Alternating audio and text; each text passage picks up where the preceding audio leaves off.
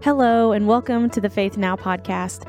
We are so glad you are here. If you're new with us today, we post new episodes here every Thursday with a new encouraging message from our senior pastor at Faith Church, Pastor Toby Youngblood.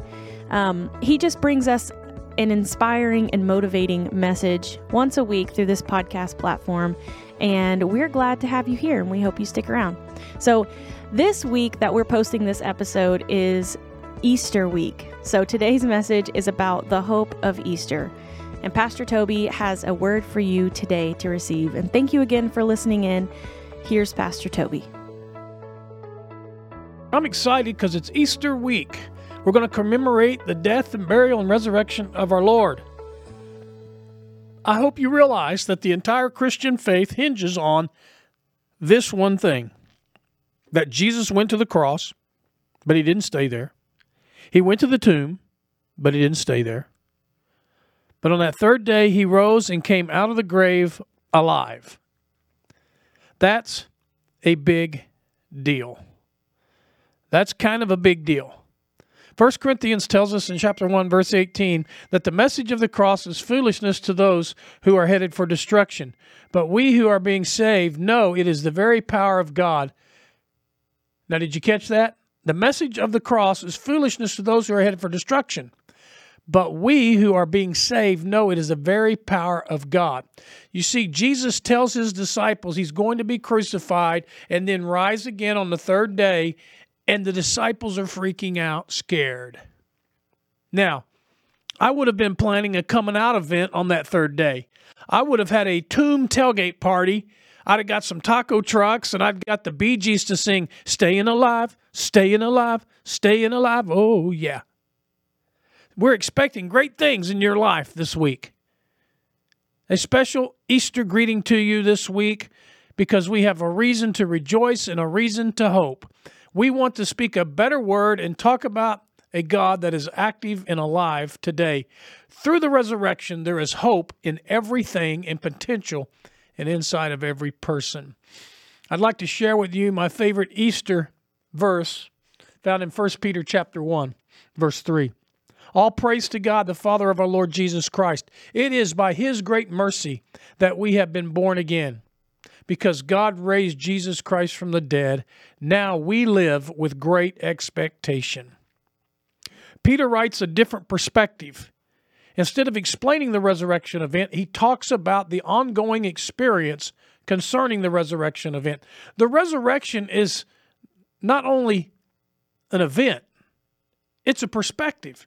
This Easter, we need a resurrection perspective. We all need to see our life from this perspective. Do you have a personal understanding that God can bring you through whatever it is you're going through? How patient God is, how kind God is. There are some things that happen in your life and my life that we do not get to choose, that we do not control.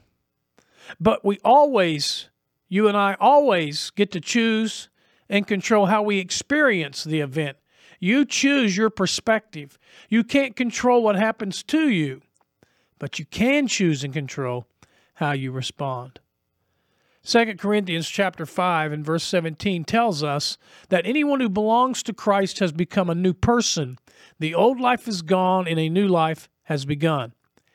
Anyone who belongs to Christ. This means anyone who has been saved, anyone that has Jesus in their life and in their hearts has become a new person. You see, the problem wasn't that I was a bad person and Jesus made me good. The problem was I was dead and Jesus made me alive. That's what Jesus does when he comes into your life.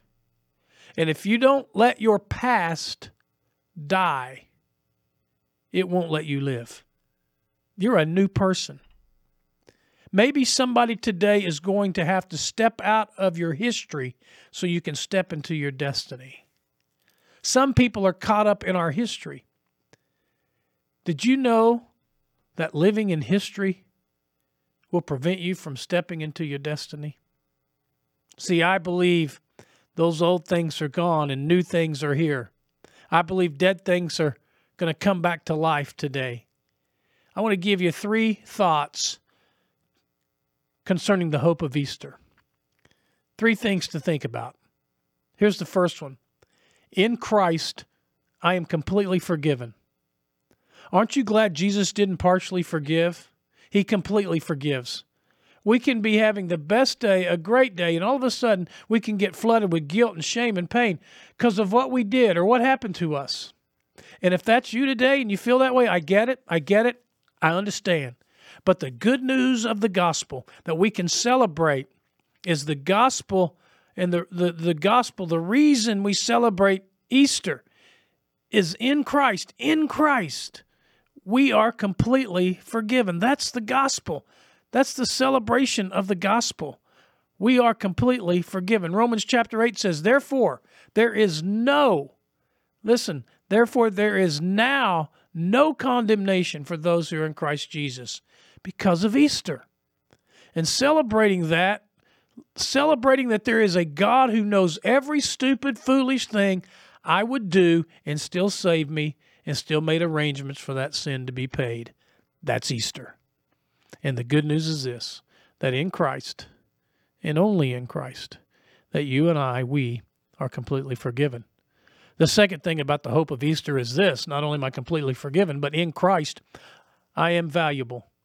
John 3:16 says, for this is how God loved the world, that he gave his one and only Son, to that everyone who believes in him will not perish, but have everlasting life. If something is truly valuable, you're willing to lay down your life for it. Anyone who belongs to Christ is a new person. That old life is gone. The way that happened is Jesus gave his life for us on the cross. That means that you and I and we are incredibly valuable to the Son of God. Even in a world that tells us we're not, in Christ, my life, your life, is valuable. Here's a third reason for the hope of Easter. In Christ, I am unconditionally loved. Unconditionally loved. I'm sure you love your kids if you have kids. A good parent loves their kids. And not because they earned it. The reason you love your kids is because they're your kids. They're your children. They didn't deserve your love. They just popped out with an attitude, not like they earned our love. But you know why we love our children? You know why you love your children? Why I love my children? Because they're your children.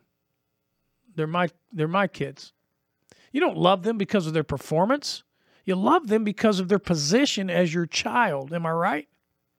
You love them even when they're messy. See, I want to talk to the person that your past is messy, that your present is messy, that your life is messy. God's love isn't based on our performance. God's love for you is unconditional. He loves you on your good days and even loves you on your bad days. His love for you is not based on your performance. His love for you is not based on who you are. It's based on who God is. We have a God, we have a Father who's bigger than any and every mess we've made in our lives. And the price he paid is bigger than the mess we've made. In Christ, we're unconditionally loved. I really don't know how some of the people in the Bible that made a mess of their life, we call them heroes. Noah.